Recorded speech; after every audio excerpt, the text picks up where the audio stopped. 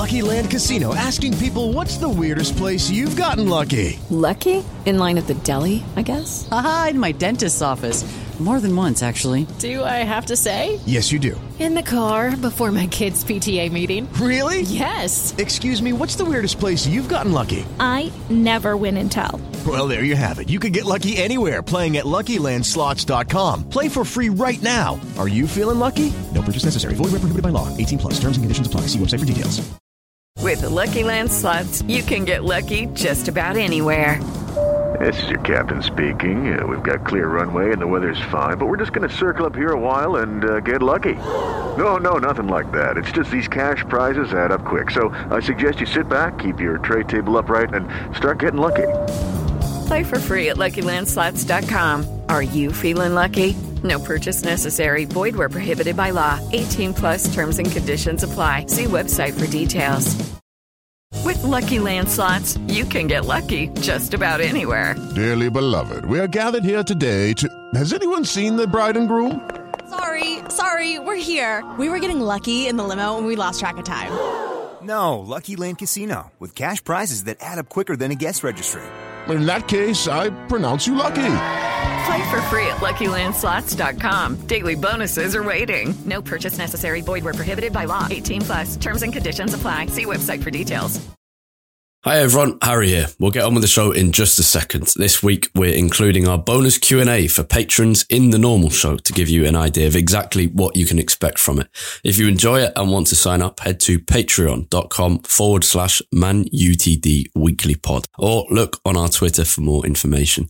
You can pay anywhere from £1.50 to £20 a month, and that money helps support the podcast, and this season is allowing us to release 2 episodes a week instead of 1. It does make a real difference. So maybe you'll become a patron soon. If you do, thank you very much. And on that note, thanks to our patrons: Ethan, Malcolm, Steve, Theo, David, Havard, Damien, Don, Christopher, Anthony, Josh, Adam, Arman, Marek, Michael, Reed, Craig, Simon, Mod and Ted. On with the show.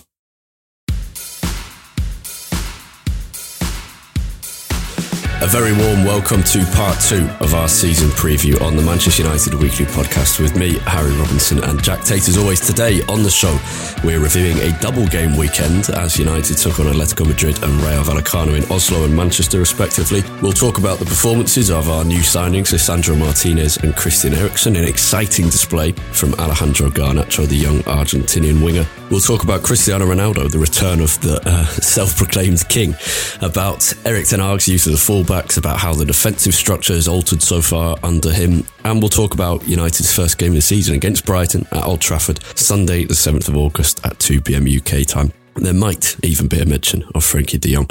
And once again, before we jump into discussing the men's team, let's reflect on last night's brilliant occasion at Wembley, Jack. A record-breaking 87,000 and something crowd. England winning an international tournament for the first time in our lives. 3 United players heavily involved in Alessia Russo, Ella Toone, scorer of England's first goal against Germany, and Mary Earps, who made some brilliant saves in that game. But more than that, more than just the United players, just an incredibly likeable squad, leading the way for a new generation of football fans and players, and leading the way for more people to get interested in what is the same sport, but with some really refreshing qualities about it. Yeah, I think it can be easy to forget sometimes, I think, because football is so popular, just how bad England have been on the international stage at tournaments, you know, and it just reinforces how big a moment this is. This isn't just a big moment for women's football. This is a big moment for football in England, full stop, you know, and then specifically to the women's game. I mean, they can only hope the impact that it can have on the game in England is going to be completely transformative. I mean, I've never seen any amount of coverage or interest in women's football anywhere near what we're seeing at the moment, which is great to see. Yeah. And it was, to be honest, it's been really refreshing, especially in the final, because, you know, you have such a clear comparison to what it was like almost to the day a year ago for the men's Euros final. And, you know, all the ugly scenes that you had there. It is just, it's the same sport, but it's a very different environment that it's being played in. And to be honest, a much more welcoming one, an environment I think most people would want to be in, much more than they'd want to be in the one that is, you know, fueled by so much alcohol and violence, quite frankly, at a lot of men's games. And when comparing what the atmosphere outside the ground, at least, was like in the men's final compared to this one, it was really nice, personally, I think, to see a completely new way of watching the game. It feeling just as important, just as passionate, just as high quality, but without all of that dark side attached to it as well. It's just been a joy to watch, and I'm thrilled for everyone that was involved. It was brilliant. Yeah, that's the main thing. I mean, look, it's a much more family-friendly version of the sport, and that's great. But it would be hypocritical of me to sit here and say that it's the one like I vastly prefer. And I think the truth is a balance between. I go to United games every week and games of other teams, and love the tension that there is about those games, and not the excessive consumption of alcohol and drugs and fighting and abuse and all of that. But there is something special about an English men's football atmosphere, and it's hard to have that special something without the darker side of it. So that's a big conversation for another time about how you find the balance between the two. But it's brilliant to have. It is really refreshing. And it's comparing the two Euros finals. This is by far the preferable atmosphere. It's just a completely joyous occasion with respect and where everyone feels welcome. But your point at the end there, the main thing is, I'm just so happy for all of those players and for the pioneers that have been there in the past. So when you see Alex Scott covering the game on TV, who was a player in 2009, who was a player in 2015 when England finished third at the World Cup and came back to a renewed kind of passion for the game. But not just Alex Scott, also the people we don't see anymore who have put in so much, not just put in so much, but had to deal with so much and had to push back against so much to get the respect and the coverage and the funding that they deserved. It's not just, I'm absolutely buzzing for people like Alessia Russo and Ella Toone and Mary Earps and the rest of the squad. But also, I can imagine the sense of pride and satisfaction that those people who really pushed to get women's football where it deserves feel now in the English game. Yeah, I mean, you can't even begin to comprehend, I don't think, the amount of time and effort that has gone into from those that have been sort of trailblazers before this squad to get to this point. And, for them, I can't even imagine, what they must be feeling at the moment, thinking about all of the things they had to do just to fight to even, find pitches, to get staff, to get money together for kits and stuff like that. And now, not that the women's game is anywhere near, where it should be, but looking at it now with a sold out Wembley and the country getting so engrossed in women's football, like that path that it's on is such an amazing thing to watch.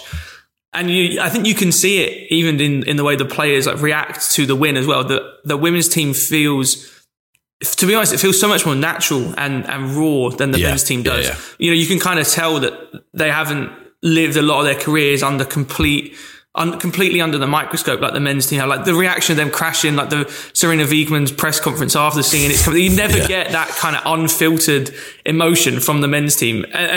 And I don't even necessarily mean that as like an insult to the men's team or a compliment to the women's team. It's just the environment. Yeah, no, it's so different, and it's been it's a natural reaction for men's players to kind of close up because of the way they are treated. And I say this exactly. When you interview a men's player compared to when you interview a female footballer, it's just a completely different experience. The United women players will open up and it's a conversation, whereas when you're interviewing people involved in men's football, there is just that complete, I don't know whether it's terror or just nervousness about what could go wrong. And it's so much raw and so much more natural with the England I guess the way to put it is that I think women's footballers see time with the media as an opportunity because it's growing the game, growing their own profiles, but men's footballers, it's a chance to slip up. Yeah. And that's the difference. Let's move on from the kind of overall significance, because I think you said this last time. We can't just kind of talk about the big picture. The game was great, and Ella Toone's goal was just ridiculous. What a finish! Oh, it was unbelievably good. I mean, she was running through and just thinking just tap it to the side, and she was under a bit of pressure from the defender coming back. But I mean, that lob was unbelievably good. And you see it on the replay as well. I sort of thought she side-footed it over the keeper, which is still tricky, but it's you can, it's not that difficult to make it happen. But she sort of does it with the top of her foot as well. It's almost like a chip rather than like a side foot. It's just so difficult to perfect that well and to come down in time. Yeah, it was brilliant. And to be honest, I'm sure I wasn't the only one. I was having on the pitch major flashbacks to the men's Euro final last year, going ahead, conceding from, just not a stupid goal, but, a goal that you could do without.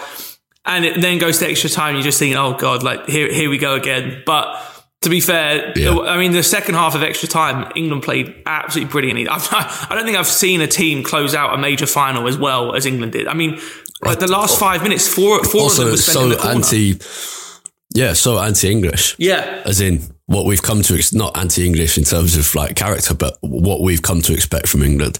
There's never been an England team with the quality and composure to do that before, to be able to see out a game and keep it in the corner. And you're right.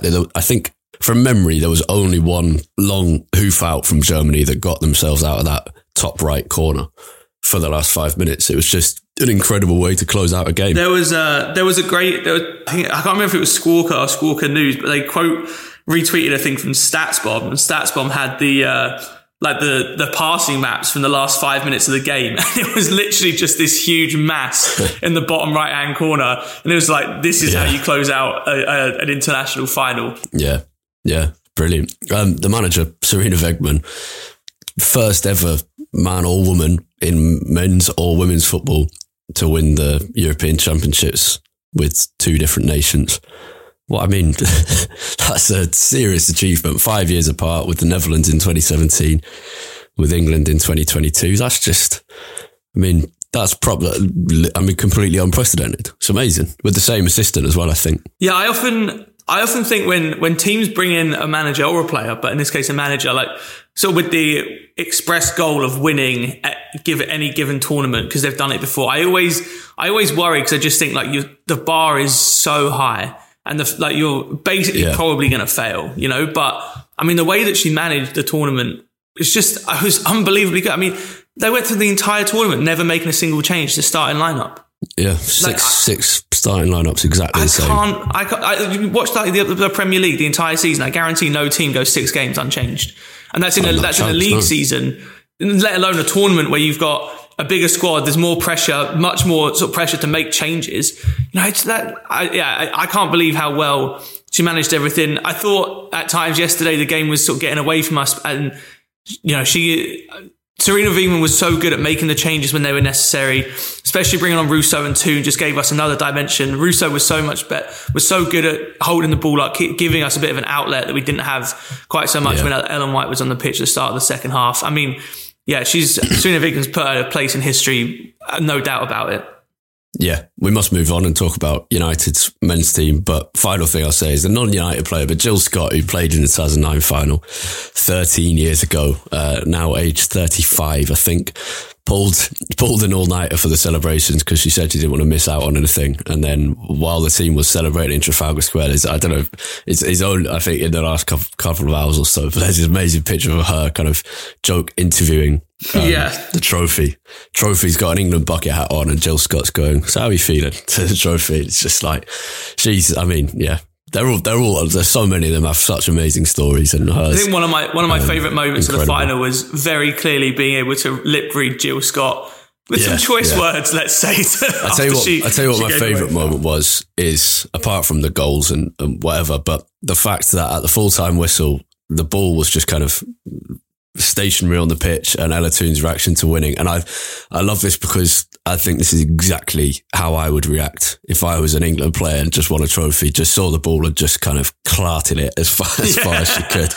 I just thought that's like the most, just the most natural reaction to like, even when you're just winning a game, it's just battering. Got that ball and has taken it home.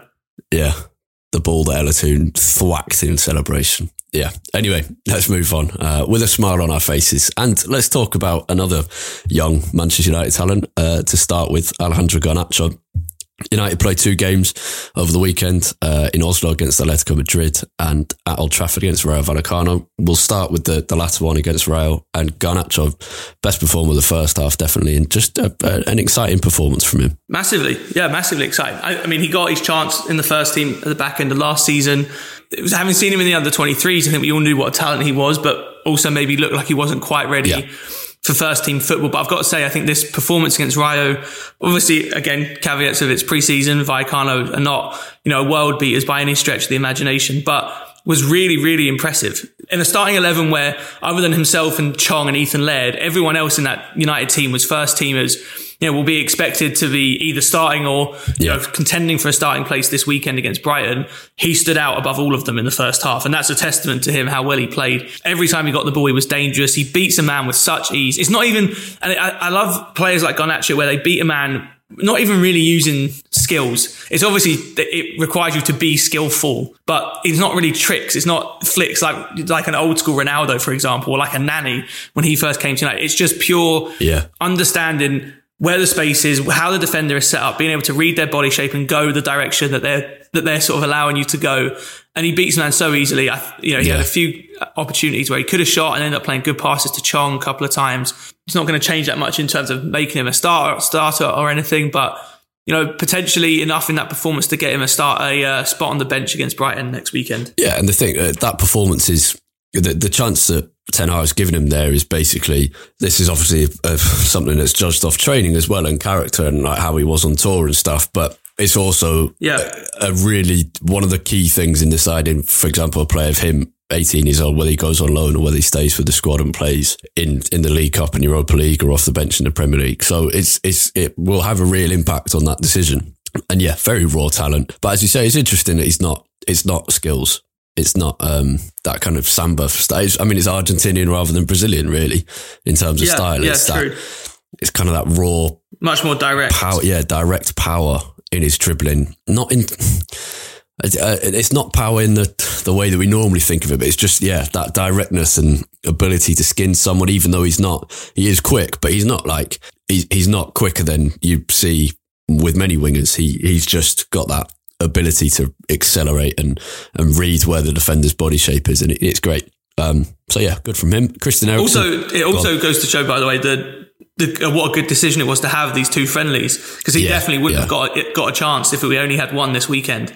Actually now being able to give him a chance, he's put on a bit of a show, and he's put himself in position potentially to stay at United this season, maybe get a few chances with the first team. Otherwise, he probably never would have had that chance. Maybe goes out on loan. Yeah, and this is a big thing because there were some properly underlying problems, and we discussed these last time, and the main one being that United haven't signed a midfielder, the other one being, we haven't made enough signings, and there's the uncertainty around Ronaldo. Those are massive problems going into the season, but in terms of fitness, this is the best that United have gone into a season in a very long time. Rashford's spoken about it from an individual level, but as a whole team, this is very different to what we've had in the last few years. And the decision to have two friendlies is a really, really good one. Just because not only the chance is given to Garnacho, but to give the starters all kind of 90 minutes or however much they needed. Two contrasting displays from Eriksen and Van der Beek, I thought. Eriksen, some lovely moments. You can see the quality there and it's great. And Van der Beek just not really showing it still. Yeah, I think it's an odd one with Van der Beek because every time he gets on the ball, he doesn't really do that much wrong. Watching the game against Rayo, it's not like he's losing the ball every time he picks it up. It's not like he looks too slow or like he can't sort of live with the physicality that's needed for this level of football. He just sort of ghosts through the game. And it's a bit odd how you sort of look up and it's been 20 minutes and he's touched the ball sort of 3 or 4 times.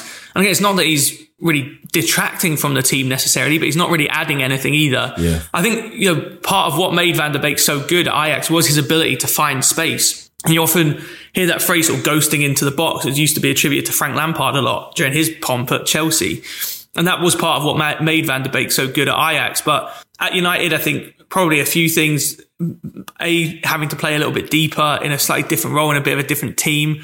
He's not really been given that opportunity to make some of those late runs into the box. And when he plays a bit deeper, I don't think he necessarily has the passing range on the ball to make up for the fact that his movement is, he's just not really in a position where he can make the most of his good movement. Because, ghosting through the game as a number 10 is okay if you pop up in the right place, but ghosting through the game as a number 8 or a number 6 is obviously not acceptable. So it's just bit of an odd one, really. And, I think it says a lot that even with his former coach, who obviously got him to the highest point in his career, even with Ten Hag here, it hasn't really changed a whole lot about Van der Beek's trajectory as a United player. Yeah, there's so much time. This is very early doors. And maybe once Ten Hag's system comes together more effectively, and more substantially, then Van der Beek will slot into that really easily and look good. There's still time, but it's not been great. We could talk about Ahmad, who scored a tap in and had some nice moments, but kind of needs to bulk up. But I think let's talk about some bigger things. Starting off with how the team played out against Atletico. I thought overall that performance there were some okay bits to it, but it wasn't completely convincing, was it? No, not at all. I think it was probably the most worrying performance of pre-season so far. Not to say that it was a terrible performance, but no, it wasn't bad at all. It just wasn't. It didn't leave me convinced. Yeah, and I think what was concerning about it, maybe rather than it was a bad performance per se, was just that it seemed like we regressed a little bit from some of the stuff that we had improved a lot during the tour, especially playing out from the back being the big one. We looked so comfortable on the ball, especially in defence when we were under a little bit of pressure while we were on tour. And against Atletico, probably a mixture of them being a better team and pressing us better than we got pressed on tour, but also, just a sort of a bad game from a lot of players. It felt like we did kind of regress a little bit. And we've said before that the results don't actually matter in pre-season. What matters is being able to get used to a new system and being able to, basically build up the good habits that you need to play in that new system. And that's, I think, why this was a little bit concerning against Atletico, because it wasn't that sort of upward curve that we'd been seeing throughout pre-season so far. It did feel like a bit of a step back in terms of, not being able to play in the way that Ten Hag necessarily wants. Yeah, I thought it was evidence that playing out is going to clearly be a painful adapting process. Yeah. And that's kind of it's not unexpected at all. That's very natural. But I was making notes in the first 10 minutes, and I've got down here 4 times in the opening 3.5 minutes where there was a problem playing out under pressure. And the main reason for that was De Gea's passing out. And his problem is he was trying it, and that's good. And he's improved. No doubt about that. And I think he'll carry on improving, and he might be able to do it. We'll see. But his passing is just the wrong weight or the wrong side or the wrong passing to the wrong foot. And then he hasn't got in his locker that little clipped ball over to whoever it may be, Bruno Fernandes or the number 10 or the winger. He hasn't got that in his locker either. So he's quite restricted in terms of what he could do, which we all knew, but it showed that it will be painful at times. The defence is an area we didn't manage to speak about last week, but there have been some really interesting changes, haven't there? Yeah, there has. I think with De Gea in particular, it's an interesting one because he can play out from the back. Like, his passing is okay. Yeah. The problem is, I think when there's any amount of pressure, that's when some of those little details start to go wrong. I don't expect De Gea. When I say that he's not really suited to playing out from the back, I don't expect that against Brighton next weekend he's going to be, passing the ball straight to Brighton players every time he's under a bit of pressure. It's not really that. It's more those little details, like you say, Harry. It's slightly misweighting the pass or playing it to the wrong foot, and all of those little things when you're trying to play under pressure, they can have a massive, massive impact. Because if someone needs the ball played to them on their left foot so they can turn away from pressure and you play it on their right, suddenly, rather than being under pressure, they're being tackled or they're facing their own goal and all they can do is sort of kick it out of play or hoof it upfield. And when you are trying to build from the back, like we seem to be, those little details are what's really important. And it's an area where, the likes of Ederson and Alisson are so good. Ederson in particular are so good at helping Man City build from the back, because you can rely on him to play passes as well as you would rely on Ruben Diaz or Fernandinho or Rodri or whoever it might be. De Gea, I still have my doubts a little bit. It will obviously take time. It will be a bit of a learning process. I'm intrigued to see, a few weeks into the season, how we do with that. And I'm also intrigued to see how the players react to it, because I have a feeling there may come a game in the first month or so where we start a game poorly and the players sort of naturally revert back to type and they don't want to play out from the back.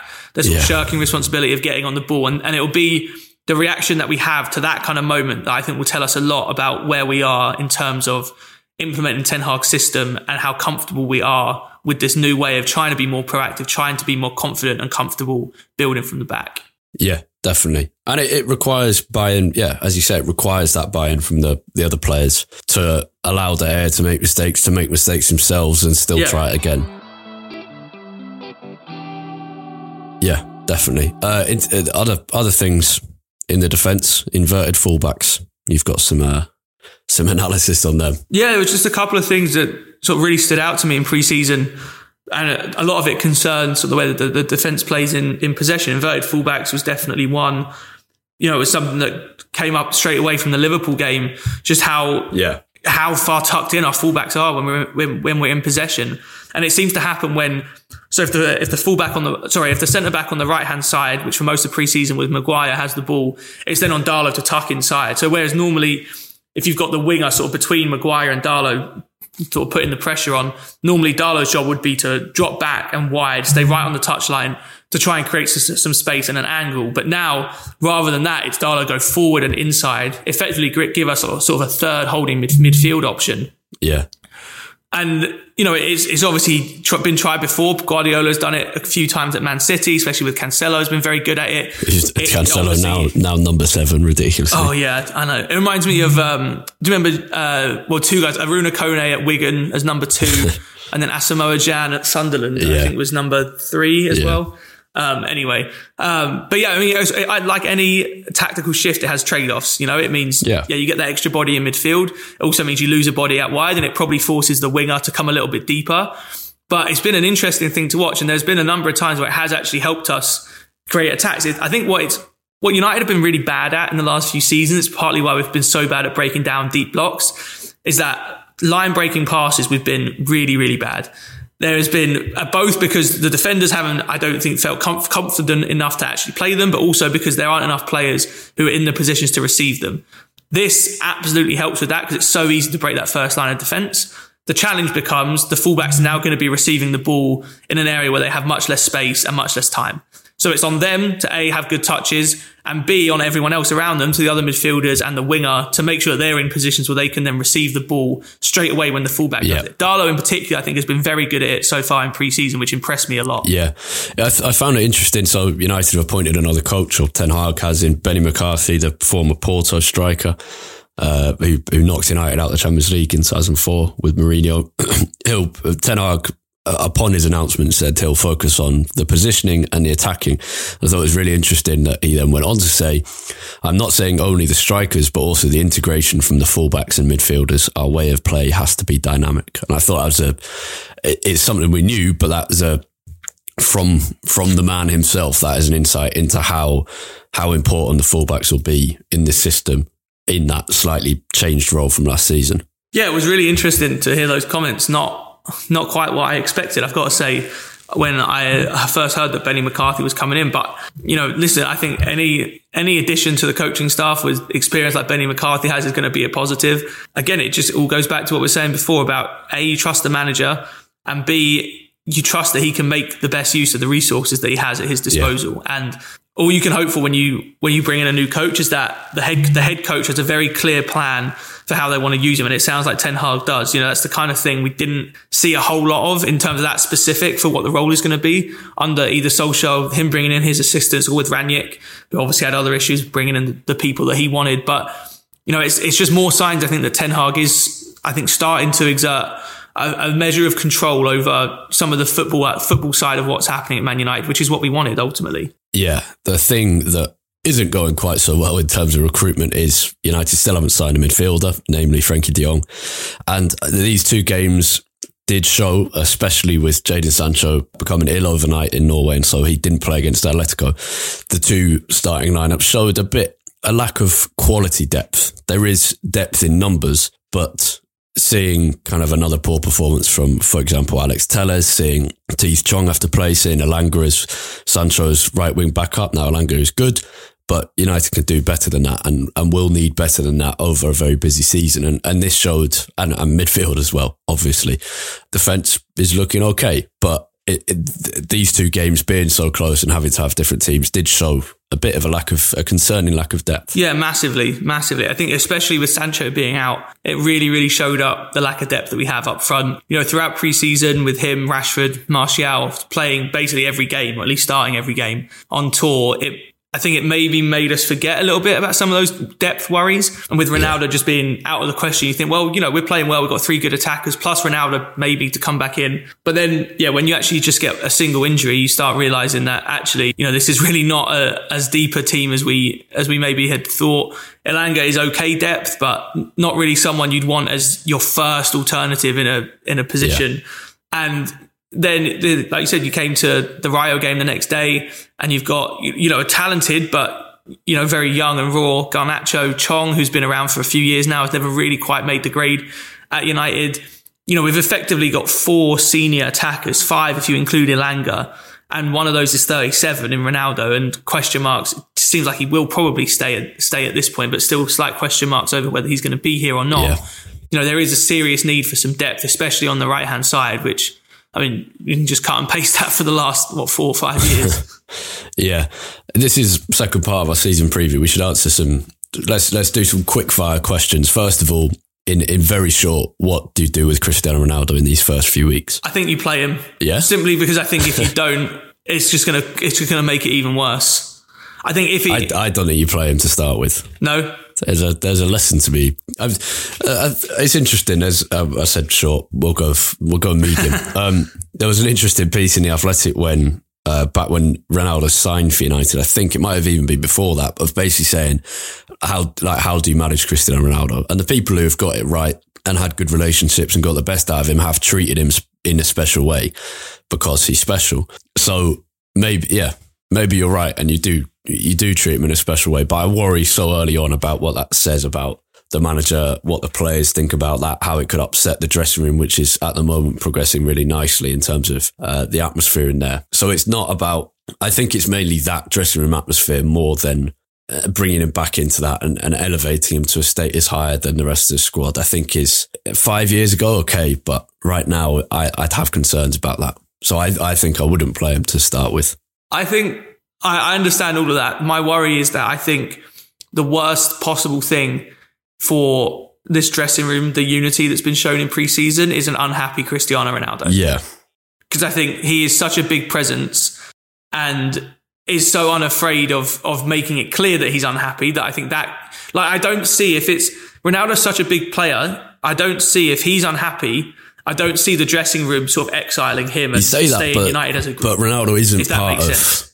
He is a bit distant from the rest of the squad on a day-to-day basis. He trains with them. He's together in all of that sense all throughout last season, but he is not part of the friendship group of, say, the Portuguese players of Bruno and Dalot. He isn't a very close part of that. He'd drive to training by himself. He wouldn't be picked up by someone else and all these things. He does his own gym work and whatever. And he goes away on holiday when he's not being picked for big games. He isn't a real close part of that dressing room. He's obviously a huge figure. So I think, and at the moment, Ten Hag is bigger than Ronaldo at United. And with respect to United's match goals. I guess my hesitation is more that I completely agree that Ten Hag is bigger than Ronaldo. But if you really wanted to sort of send a message that this isn't acceptable, I think go all in that way and get rid of him. But there's no way to do that. No, I know. But then, United should have worked harder if that actually was sort of the case. Make it work. Yeah.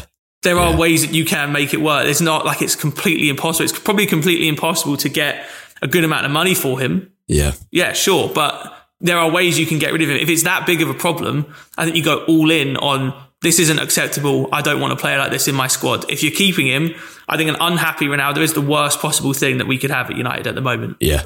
It'll be very interesting to watch. I wouldn't be opposed to starting on the bench for the first game of the season. But I think after that, if the longer it goes without Ronaldo starting at least sort of 75% of the games, I think the worse that's going to be for our dressing room without even thinking about on the pitch. Yeah. Interesting. Okay. A few more quick fire ones. Who's going to win the league? City. Yeah. City for me as well. Where will United finish? 5th for me. Yeah. I seem to flip flop on this every day. Sometimes I think 3rd, sometimes I think 6th. I think it'll be 4th or 5th. No. I think 5th. Yeah. I think Spurs will be strong. I think Liverpool will finish 2nd. And I think either you get an Arsenal who are okay in defence but have a inconsistent but sometimes really exciting attack, and that could be enough. If Chelsea aren't good enough, And if they don't get enough signings in and the atmosphere isn't as good there, then that might be enough for Arsenal to get fourth. It also might be enough for us to get fourth if Chelsea is. I think it's all down to Chelsea, really. So I think we'll finish fifth. My official prediction will be fourth. Okay, nice, positive. I mean, this one's much more hard to predict. Do you think we'll win a trophy? You can predict the Premier League, but it's you just don't know with cup competitions. But do you think we'll win a trophy? I guess ever so slightly easier to predict. I think we'll make the final of at least one competition. I don't know if we'll win, but I think we'll make the final of at least one. That's a good shout, yeah. I don't think we'll win a trophy. I think fifth and no trophy, but a positive season is to come. And that's okay for now, although the time without a trophy is really stretching on. What are the quick fire? Top goal scorer? For United or for the whole league? For United? For United, yeah. For United, I'll go Ronaldo with Sancho and not too distant second. Interesting. I've got no idea on this one. My gut instinct is maybe to say Bruno. I'll go with Bruno. My bold prediction would be that United will have 4 players over 10 goals this season. Yeah, and none above 20. Yeah, I could definitely see that. Yeah. We better wrap up. Just before we do, I'll just give you a very quick youth update just on Super Cup NI, formerly known as the Milk Cup, very prestigious tournament and one that United go to every year, has been off for a couple of years because of COVID. The junior team, that's the under-16s, won their section.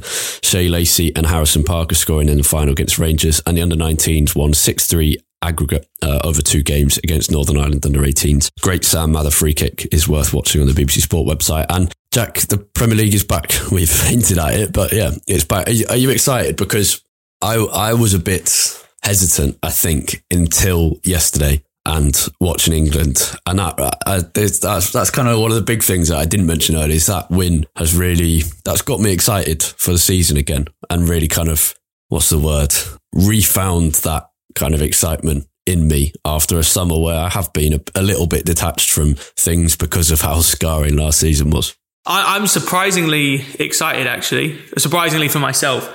At the end of last season, I really felt like I didn't want to think about football for the next few months, really. And yeah, I've got to say, Ten Hag has kind of pulled me back in. I've been seriously impressed so far. I mean, I'm sure I've gone through these cycles before with new managers at United, but I feel very confident in him. I really do. And I've watched a lot of pre-season because I've been intrigued by the tactical side of what he's trying to do. And I've been impressed. I've been interested, and I'm intrigued to watch something where I feel like there is a plan at United, at least on the pitch, from Ten Hag. And I'm excited That's what we to at least getting from Ranić. Exactly. And how many times under Solskjaer did we say, I don't need United to win every game, but I want to know roughly what I'm going to be getting when I've turned on a United game.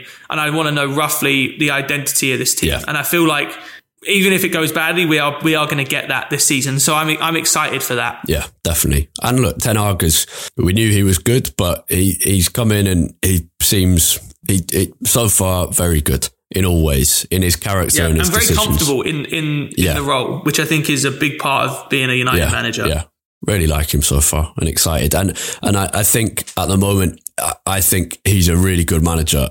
Whether that's enough to do what we want to do, I don't know. But I would back him to be successful if the things around him at the club are good enough in this early stage. But yeah, excited. And I've always been excited to get back to Old Trafford for the social side of things. It was just the plain football bit I wasn't looking forward to that much. And it'll be brilliant. It's a short break, but it's long and short at the same time, isn't it, summer? But yeah, I'm buzzing to get back to Old Trafford and see people again, and hopefully in a much more positive mood than when I last saw them, which was towards the end of the season, in just a series of terrible, terrible performances over 3 or 4 months at Old Trafford. So yeah, I'm excited for that.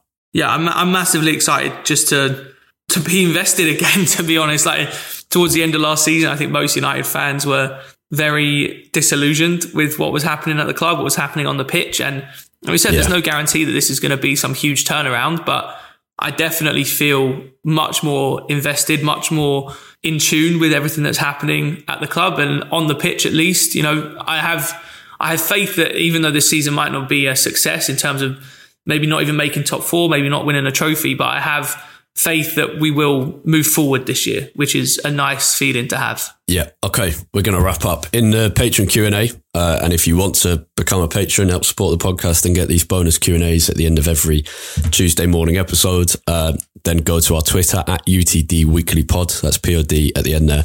And you can find out information about how to do that. This week, we're going to talk in much more detail about Frenkie de Jong. The possibility of Neves or Tielemans. And we're going to talk about the difference between Serena Weigmann and Gareth Southgate, which is an interesting question from Michael Byatts.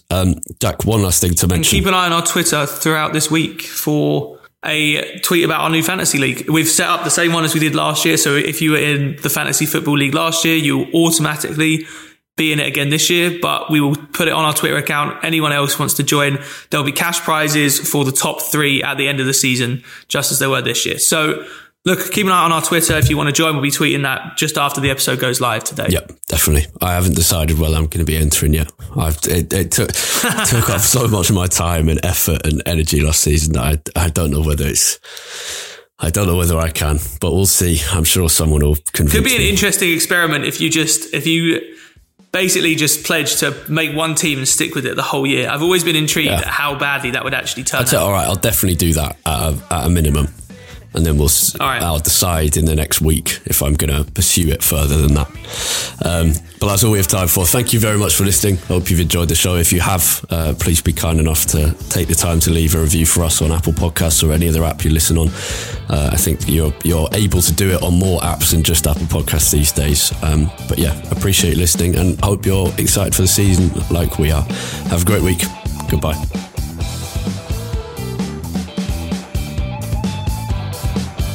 Okay, patrons, we've got a couple of questions from Michael Byatts, and the first thing I need to get out of the way before we get on to these is I did not go and see Top Gun Maverick, as I promised I would last week, Harry. And I'll tell you for why.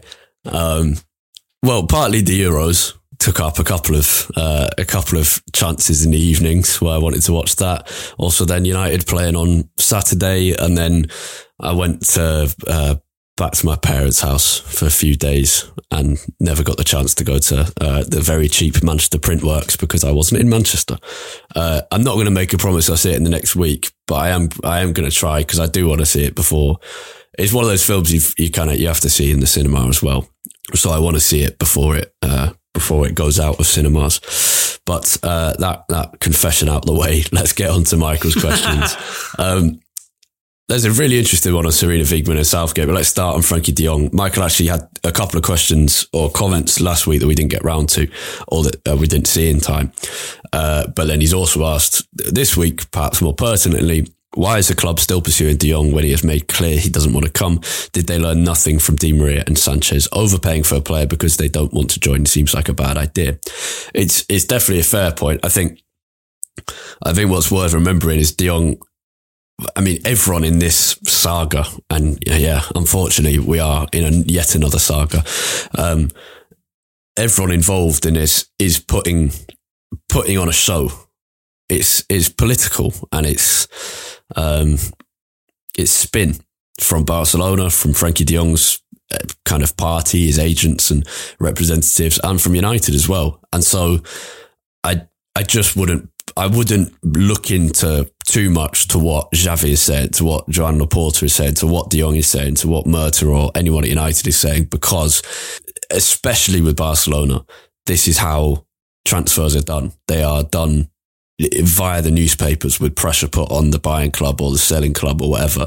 Or, I mean, we go back to Euro 2008 or something, or maybe the World Cup, I can't remember which, but when they were trying to get Fabregas to leave Arsenal, and the Spain players are putting a shirt on him, a Barcelona shirt on him, then it's like, this is how Barcelona work. It just always is. And so I just wouldn't, yes, Frenkie de Jong has seemed to be saying he doesn't want to come, but that he kind of has to do that if he wants to get his 17 million euros. Yeah, I mean, to be honest, I'm at a point now where I don't think anyone involved in this saga is coming out of this well in any way, shape or form. I don't think this is a good look for United. I don't think it's a good look for Barcelona. Don't think it's a particularly good look for Frenkie de Jong. I don't think anyone is doing well out of this, and the quicker it can get resolved, the better for everyone involved. The the reports that we've seen about whether De Jong wants to join or not are mixed, to say the least. And I think at the very least, you'd have to say he's definitely not either chomping at the bit to come to United or completely closing the door on it. Yeah. Because if either of those were the case, if he was absolutely desperate to go, it would have been done by now. And if he was absolutely shutting it down, we would have stopped pursuing it a long time ago. So it's obviously somewhere in the middle there. You know, exactly what's happening with all of this actually going on.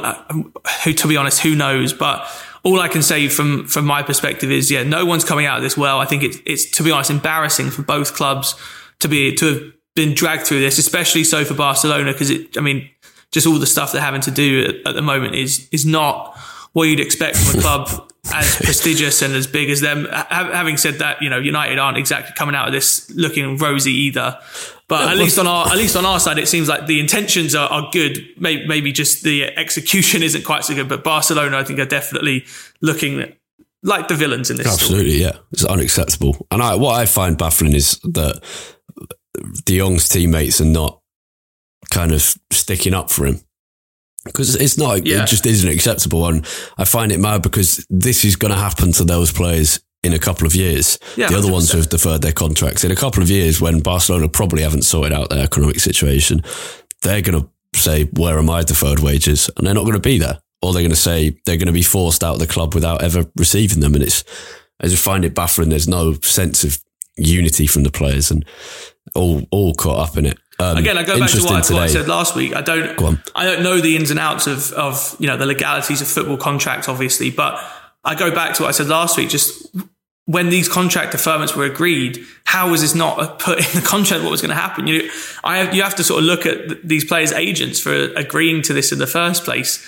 Again, maybe there was a stipulation in it, and Barcelona just aren't sticking to it, which, given everything else they're pulling at the moment, wouldn't surprise me. But this isn't an unforeseeable circumstance that one of these players might want to leave before their contract is up.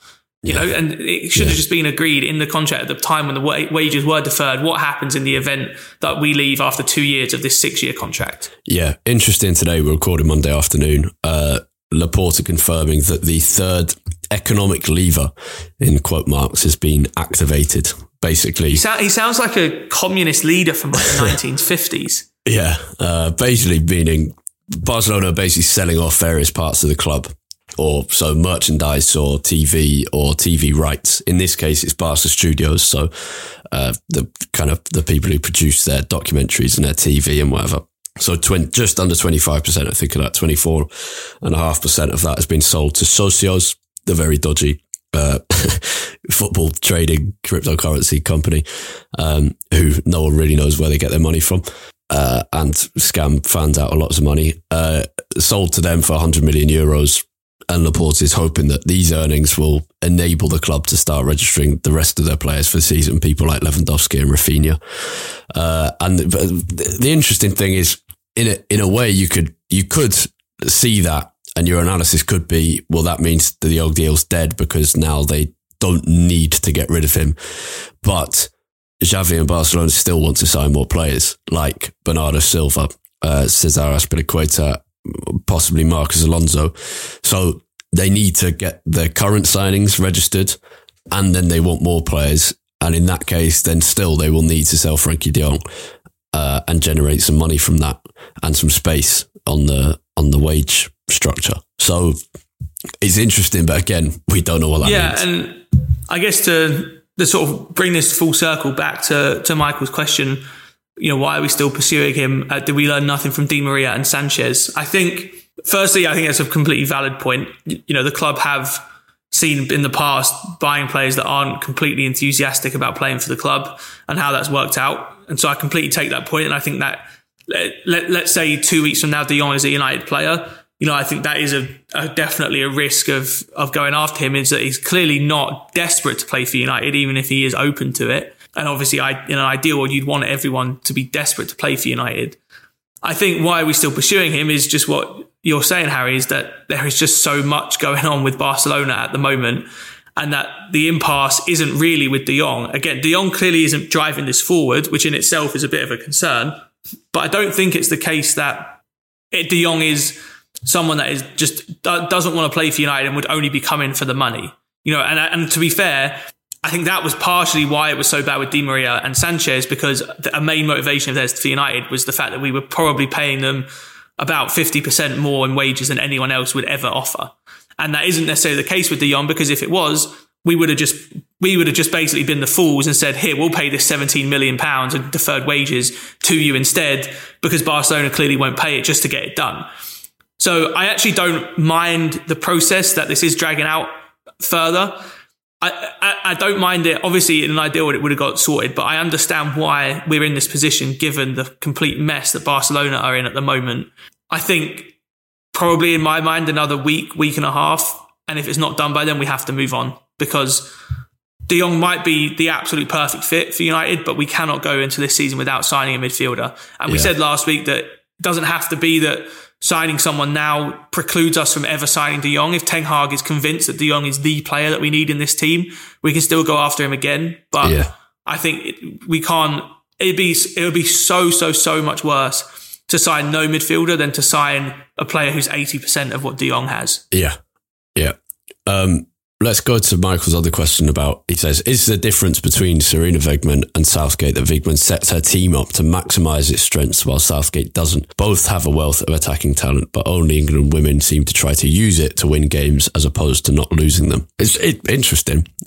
This is always a conversation around Southgate, that is he getting the best out of this England team? And it's tricky because during the qualifiers, it never feels like it. And yet at a tournament, we've got to a semi-final. We should have got to the final with beating Croatia. We wouldn't have beaten France and kind of shouldn't have done. France were better than us, but we probably should have given our run, we should have got to the World Cup final rather than just a semi-final.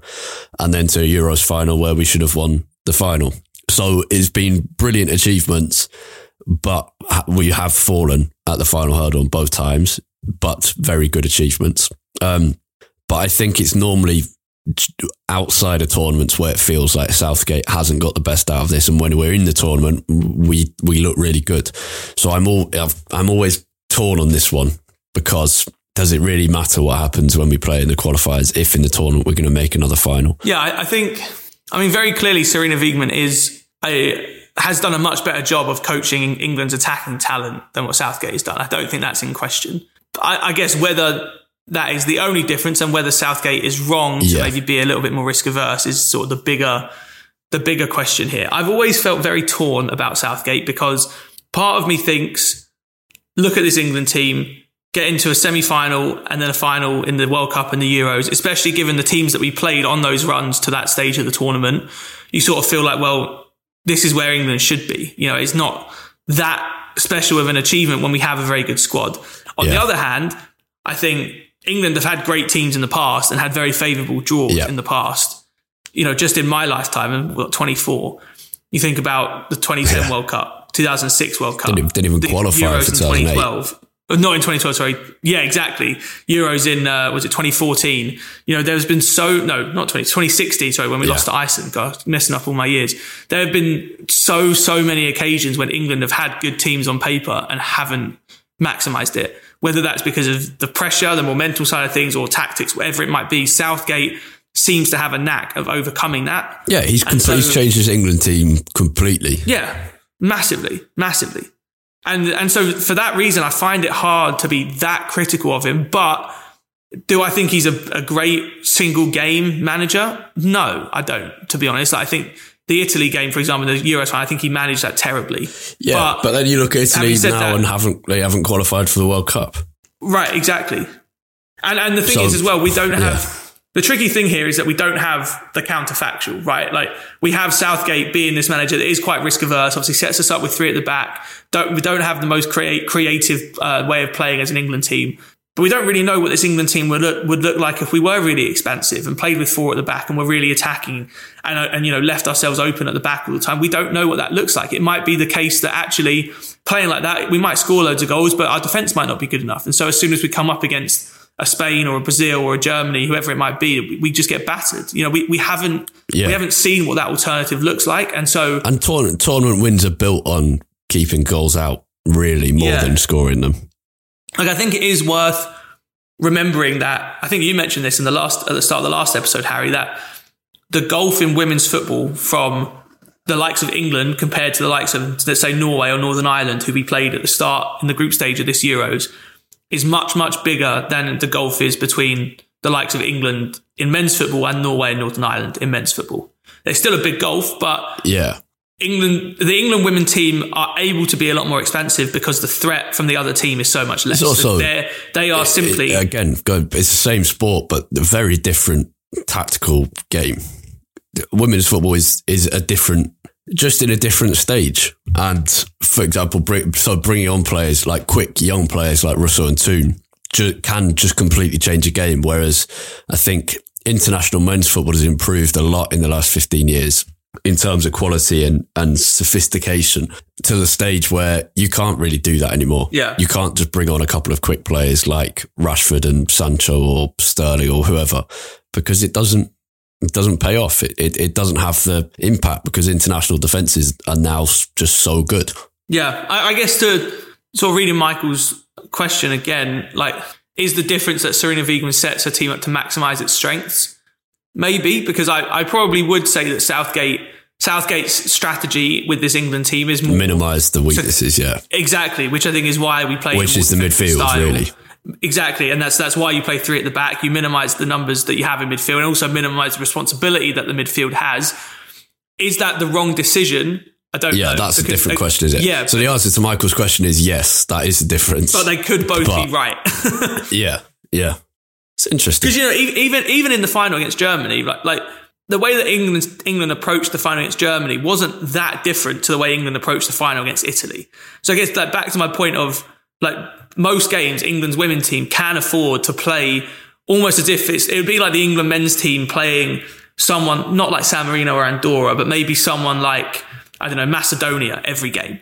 It's like that gulf is quite big and you can afford to be more expensive because the threat coming the other way is much less. But when England have played, the likes of Spain and Germany in this tournament, we have struggled for large parts and have been on the back foot. And really, the pattern of the final wasn't that different to the pattern of the men's final a year ago. It's just that the England women's team came through with that adversity, whereas the men's team didn't. Yeah. And it's not that different. And again, without knowing what the alternative would be like, I don't know if we'll ever be able to fully say whether Southgate's doing the right thing. But I think it is possible that it might be that Serena Wiegman is maximising the strengths, where Southgate is hiding the weaknesses, and they could both be correct in what they're doing. Yeah. I think we agree on that. It's interesting. That was an interesting question, really. Though. I like sort of I like the sort of philosophical debate of how you should try and set up a football team. I think is so interesting about whether it should be minimising your weak link or maximising your strongest link. I know. I'm just thinking, what was Solskjaer doing? Interesting. Probably minimising the weaknesses. His was a balance, wasn't it? Because it was minimising the weakness. He was trying to minimise the weakness of the midfield and the defence by having kind of player McTominay and Fred together. But also a lot of it was maximising the kind of counter-attacking strength. Yeah. And actually, he came unstuck when he stopped maximising that counter-attacking strength and stopped minimising it. That's what went wrong. So his was a bit of a balance, but I guess the difference is at international level, you have to do one of those two things. Yeah, you have such little time. Well, so you have such little time, and also you haven't got a choice. You have the players you have. Whereas a good club manager will not minimise the weaknesses or maximise the strengths. They will do that on a day-to-day, match-by-match, month-by-month basis, yes. But overall, they are creating a team where you don't have to do that. That is the goal. So I guess that's the difference between club and... Because you can actually have control over building that team in your own image. Yeah. So at international level, you have to do one of those two things and that's acceptable. But once you get to club level, you are going to do that in certain situations. But ultimately, if you're having to do that after being manager for 2 or 3 years, then something's gone wrong there. Either your fault or recruitment or something else or misfortune. It's just part of tournament football as well, whether it's international or club level, that minimising strength makes it, you naturally take a risk-averse approach, I think, when you're a favourite for a tournament, because one mistake could end everything. Yeah. Because it is just a one-game knockout. Yeah. Whereas if you're in a league season, I think, personally, I would stray more towards, over the course of a league season, if you maximise what you're really good at, over the course of a season, you might lose a couple of games here or there because your weakness lets you down, but you would hope that you make your strength good enough that it will carry you through the whole season. But it's understandable why people become so much more defensive in international tournaments, because it is just all about survival. Yeah, interesting. And then vice versa, when you're a worse team in that scenario, you maybe go a little bit more attacking because you ultimately have nothing to lose. Like, in the same way that one mistake can end it for a team like England, one piece of brilliance can make it for a team like Norway. Yeah, absolutely. So I'm not using Norway, saying Norway are really bad at football. It's just in my head because England played them in the Women's Euros and obviously beat them like 8-0. That's why they're in my head. Yeah. Okay, let's wrap up there after an hour. Great question, Michael. Thank you for that. And patrons, thank you all for your support. It's much appreciated. And we hope you're pleased to have us back and you've enjoyed these first few episodes. We will speak to you, not this Friday because there's no midweek game. We'll speak to you next Tuesday morning after United have opened the Premier League season, hopefully in a very positive way at sunny Old Trafford, but more likely with a draw in the rain. That's a bad note to end on. Something more positive, please, Jack. Have a great week. Looking forward to Erik ten Hag's bald head shining in the Manchester sunshine. Exactly. Okay. Have a great week, everyone. Goodbye.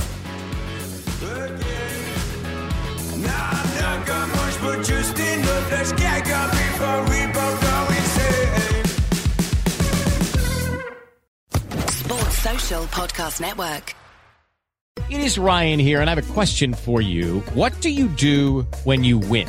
Like, are you a fist pumper, a woohooer, a hand clapper, a high fiver? I kind of like the high five, but if you want to hone in on those winning moves, check out Chumba Casino. At ChumbaCasino.com, choose from hundreds of social casino-style games for your chance to redeem serious cash prizes. There are new game releases weekly, plus free daily bonuses, so don't wait. Start having the most fun ever at ChumbaCasino.com. No purchase necessary. VGW. Void where prohibited by law. See terms and conditions. 18+.